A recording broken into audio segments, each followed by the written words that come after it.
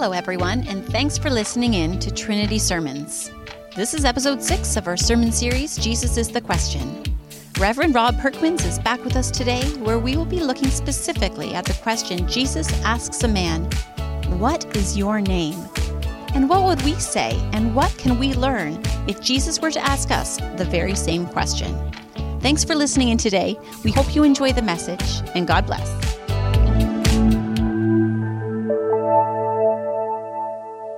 Mark chapter 5, verses 1 to 20.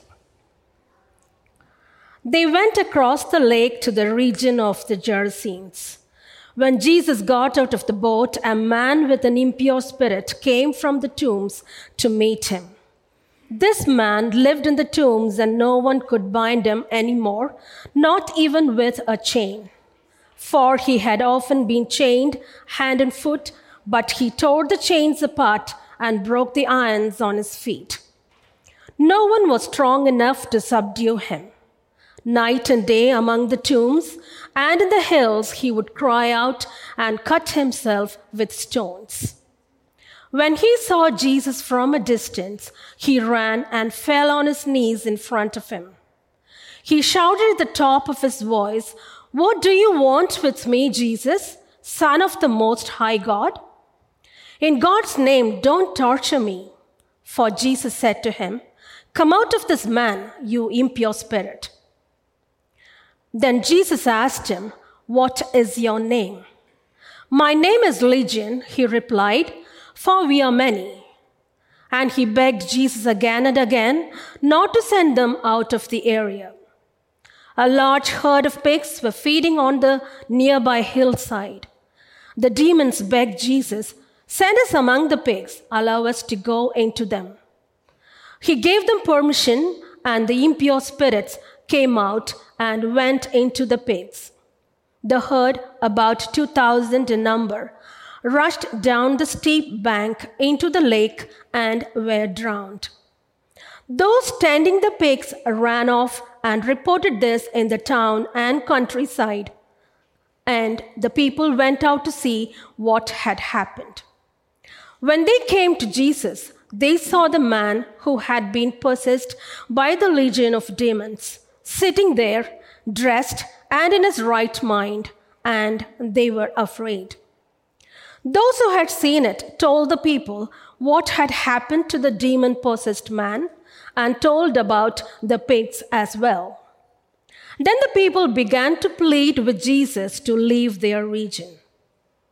As Jesus was getting into the boat, the man who had been demon-possessed begged to go with him. Jesus did not let him, but said, "Go home to your own people and tell them how much the Lord has done for you and how he has had mercy on you."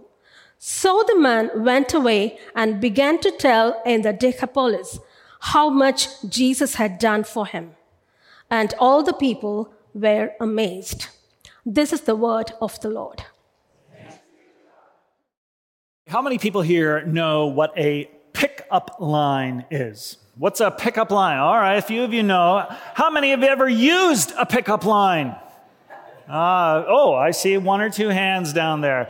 So just to let you know, a pickup line is kind of a cheesy conversation starter that people, usually guys, use to try to engage a girl in conversation with the hopes of getting from her name, or maybe even the chance to go on a date with her or something like that. And the idea being that maybe the better that your pickup line is, the better chances of finding out the name of this person that you've seen across the room. So today what I want to do is I want you to help me rank or rate some of the best pickup lines of all time. And so what I'm going to do is I'm going to share 4 pickup lines with you.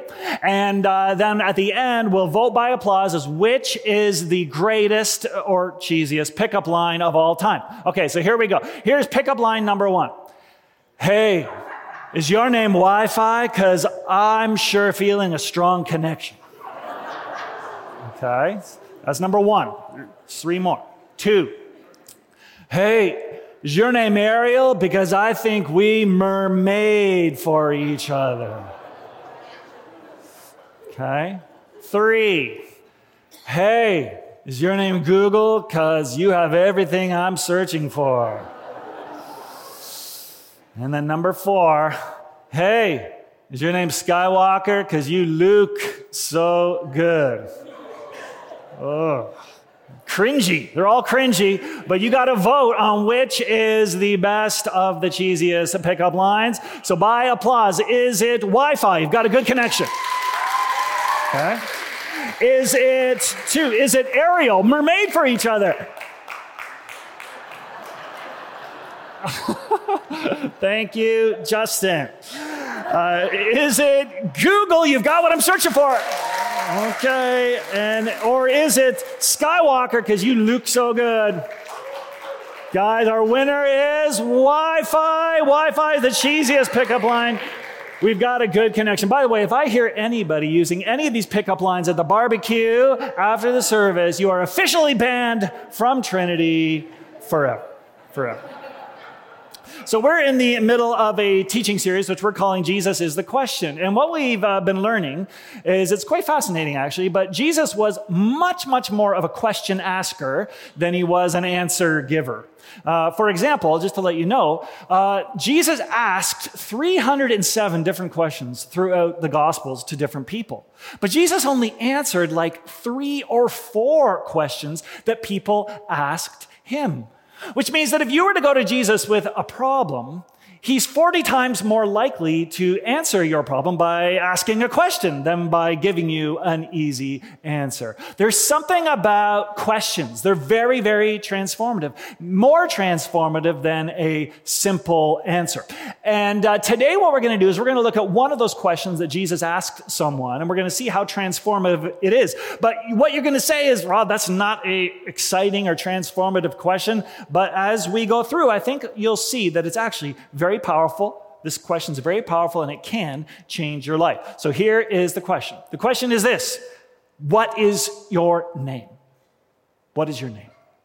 Now, if some, creepy guy comes up to you at club and asks you this question as part of a pickup line, it's totally lame. It's a lame question, right? Or if you go to the doctor's office and the receptionist says, okay, what is your name? That's like really straightforward. There's nothing profound about that. In fact, there's 100 ways you could ask this question, what is your name? And they're all kind of boring and straightforward. But when Jesus asks the question, what is your name? Now that is a different story. That is actually a very profound question that can change your life. And let me explain why. Because when you ask a question like this, when Jesus asks a question like this, first of all, it is a question of intimacy. Because to give someone your name is actually to give them something that is very essential to who you are. It's intimate. It's your name. It's who you are. What is your name is a question of intimacy. But what is your name is also a question of relationship. Because whenever you ask, what is your name? It is the first step in beginning a relationship. You cannot have a relationship with someone, at least not a very good one, unless you know their name. And relationships are completely transformative, as we all know. But there is a third reason why what is your name is so important. And that is because there's a connection between who you are and what your purpose is. What your name is and what your mission in life is all about. And I thought perhaps the best way to kind of show you the connection between the question of a name and the question of a purpose is to show you a clip from a deeply religious film. This film is called Monty Python and the Quest for the Holy Grail. And in this clip, you'll see the connection between the question of a name and the question of a purpose. Just answer the 5 questions. 3 questions? 3 questions as best you can. And we shall watch and pray. I understand, my liege. Good luck, brave Sir Lancelot. God be with you. Stop! Who would cross the bridge of death must answer me these questions 3. The other side he see. Ask me the questions, Bridgekeeper. I am not afraid. What is your name? My name is Sir Lancelot of Camelot. What is your quest? To seek the Holy Grail. What is your favorite color? Blue. Right, off you go. Oh, thank you. Thank you very much. That's easy! Stop! Who approacheth the bridge of death must answer me these questions three. The other side he see. Ask me the questions, Bridgekeeper. I'm not afraid. What is your name? Sir Robin of Camelot, What is your quest? to seek the Holy Grail. What is the capital of Assyria? I don't know that.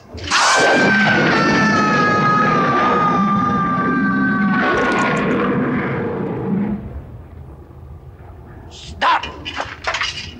What is your name? Sir Galahad of Camelot. What is your quest? I seek the Grail. What is your favorite color? Blue. No.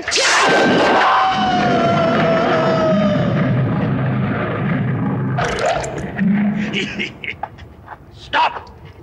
What is your name? It is Arthur, King of the Britons, What is your quest? to seek the Holy Grail.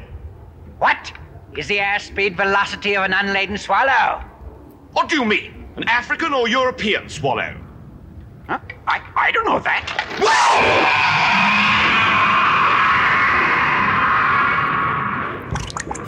How do you know so much about swallows? Well, you have to know these things when you're a king, you know. Well, I confess, I do not know the airspeed velocity of an unladen swallow, but I do know that there is a connection between these two questions. What is your name and what is your quest? Because what's really being asked here are two questions. One is a question of your identity and a question of your purpose. What is your name and what is your life all about? They're related. Right? What is your identity and what is your mission? It's related. Who are you and why are you here? Those are related questions. So I want to start by, let's first look at this question of identity. Does your name really make a difference to who you are? I mean, Juliet in Romeo and Juliet once famously said, a rose, if it was called any other name, it would still smell just as sweet. And some of you might agree with it. You might say, Rob, I don't think it really matters what my name is. I would still be the exact same person. Others of you would disagree, and you might agree with someone like Frederick Buechner, who says that if my name were different, I would be different. Some people really like their name. Other people maybe don't like their name very much. I've always liked my name. My name's Robert. I've always felt like a Robert. Before our children were born, Sally and I usually had a few names in mind about what we might call them when they were born. But we didn't actually settle on a name until they'd actually been born and we were holding them in our arms and we looked down and we were like to say, yes, this is a Petra. This is Petra for sure. This is Georgia, and so on. You might even know somebody who had a baby and they thought they knew what they were going to call that child until the child arrived, and then they realized that name didn't fit. And some people go through their whole life with a name that doesn't feel quite like it fits. My mother-in-law, her name is Dora. But at some point early in her life, she just said, this does not fit me. I'm not a Dora. I'm not a Dora. And so she started calling herself by her second name, which was Audrey. And if she were here this morning and you met her, you would say, of course, she's clearly an Audrey and she's not a Dora. So to ask someone, what is your name, is actually to get at the essence of who you are, to tap deep into your being. And it's only when we know who we are and who God has made us that we're able then to figure out what our purpose in life is.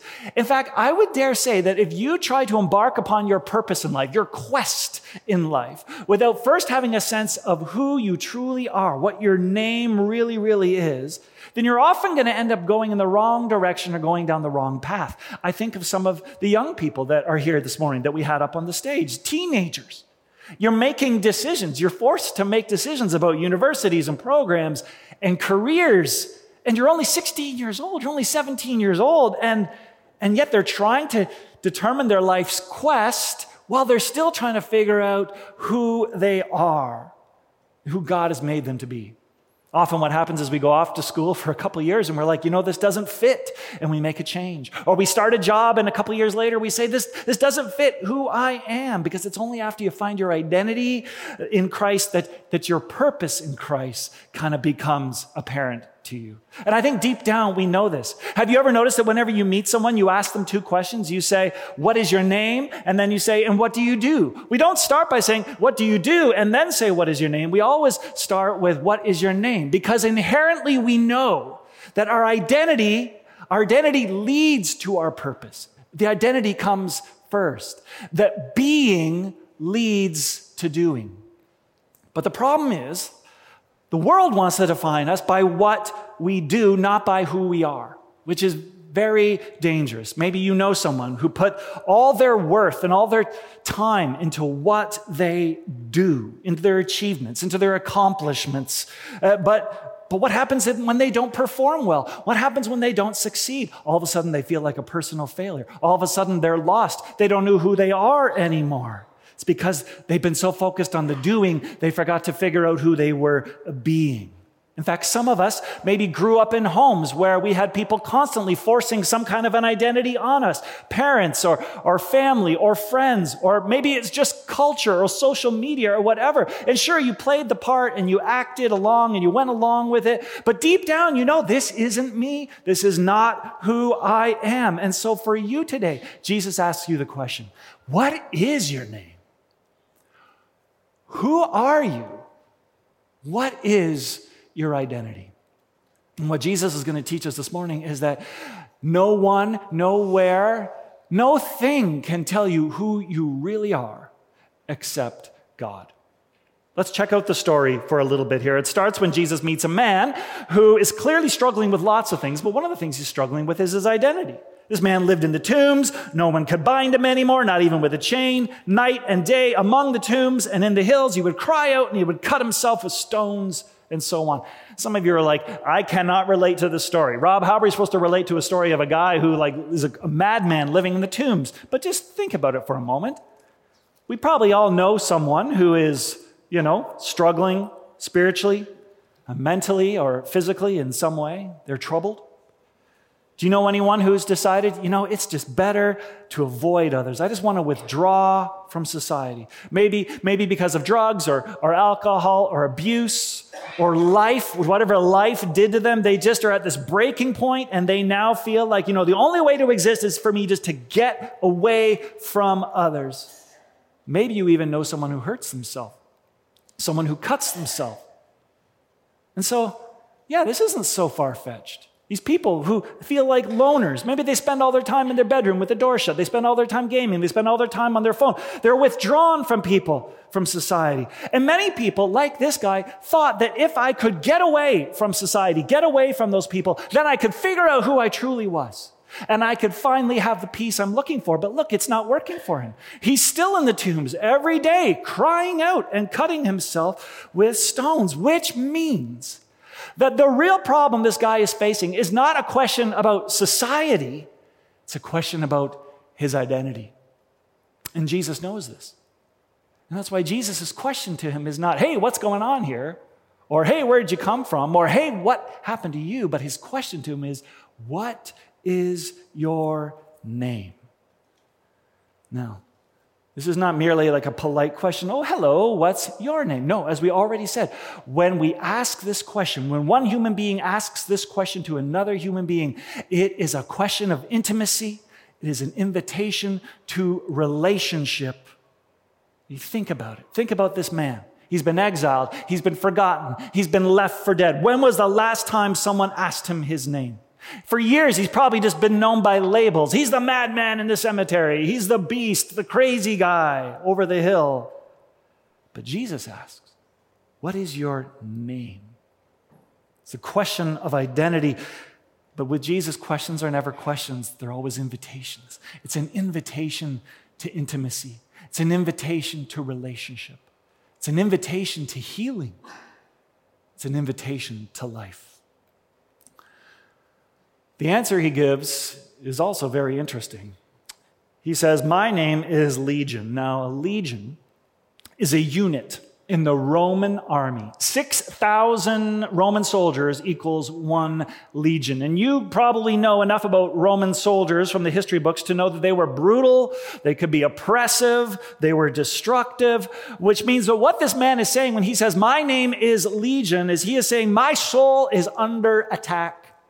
My identity has been oppressed and suppressed and is being brutalized by some other identity, some other power. Now, the way Mark tells the story, he says the man was filled with demons. Many of the behaviors this man possessed could also be symptoms of serious mental illness. Whatever the case, Legion is not his real name. It's not his true identity. He's forgotten who he truly is. But Jesus is about to remind him. And so Jesus does what only Jesus can do. He saves the man by bringing him back to his true self. In this odd twist, what Jesus does is he sends the demons into a herd of pigs, which then proceed to gallop over a cliff to their death. And with that, whatever false identity this man had is gone. Whatever name he bore, Legion, that brutalizing, horrible name, it's no more. Now he's got a new name. Now he's got a new identity. Now he's got a new life. Just look at him. There he is. He's sitting there. He's cured. He's dressed. He's thinking clearly for the first time in his life. We still aren't told what his real name is, by the way, but he knows now who he is. He's reclaimed his identity. He knows he is a child of God. He knows he's beloved. And you remember that I said that all of our doing flows from our being, and it's only when we know what our name is that we know what our quest is. It's interesting. As soon as this guy is restored to his true identity, he's ready to launch out on a mission, launch out on a quest. Now, his idea is he wants to follow Jesus around the countryside and stay with him. But Jesus has another quest for him. Jesus says, go home. Go to your own people and tell them how much the Lord has done for you. And so the man went away, we're told, and he began to tell how much Jesus had done for him, and all the people were amazed. I can just imagine this guy walking back into his hometown, back into community, back into relationships, and telling the story of how Jesus helped him find out who he truly is. And I bet he began the story by saying, the first thing Jesus asked me was, what is your name? What is your name? Who are you? Maybe all this talk kind of gets you muddled and confused. Maybe you're not quite so sure who you really are. Maybe you're a young person, like I said, and you're still figuring out who you are. Maybe you're older and yet somehow you forgot who you truly were. Maybe today you're in the midst of some kind of identity crisis. I don't know. Yes, of course, I know you know your name. Your name is Beulah or Naomi or Zion, or your name is Julie. But who are you really? Do you know? It's always so sad and it's so painful when someone we love forgets our name. But what happens when you forget your own name? When you forget who you are? You don't even know who you are. It can be scary. It can be disorienting. It's an identity crisis. Well, today I want to end with some good news. Some good news, and that is this. If you want to know who you truly are, there is someone who knows the answer. In the Bible, we read this. God says, "Fear not, for I have redeemed you, and I have called you by," say it with me, "name. You are mine." Or in the book of Jeremiah, God says, "Before I formed you in the womb, I together knew you." God knows your name. God knows who you are. Jesus knows your true identity even if you don't, which means that the more you get to know Jesus, you don't just get to know who he is, you get to know who you are too. This fall, I want to invite all of you, especially our guests and visitors, hey, join us at Trinity as we learn more about this Jesus, and in the process, we get to learn more about who we are too. Unlike the man in the story, we know that these kind of things are best learned in community and in relationship. Here at Trinity, we believe that we mermaid for each other. And we would love to get to know your name. We would love to get to know a bit more about you this fall. Because it's only once we truly know who we are, only then can we embrace that purpose, that mission, that quest that God has for us. And week by week, we really can go out those doors and do the thing that God wants us to do. But remember, all of our doing for God starts with our being in God. I'm going to leave you with this last little tidbit. Jesus had a name too. Do you know what Jesus' name means? Jesus comes from a Hebrew name, Yeshua, meaning the Lord saves. That is his name, Jesus. That is his quest to save. And he saves people like this man in this story, and he still saves people like you and me today. So thanks be to God. Amen. Thanks so much for listening to our sermon today, and make sure to come back next week for another reflection on one of Jesus' many questions that he asks. If you liked what you heard, make sure to like and follow our podcast. And to learn more about who we are, please check out our Facebook page and visit us at www.trinitystreetsville.org. Today's sermon was taken from the August 27th, 2023 service at Trinity Church Streetsville in Mississauga, Ontario.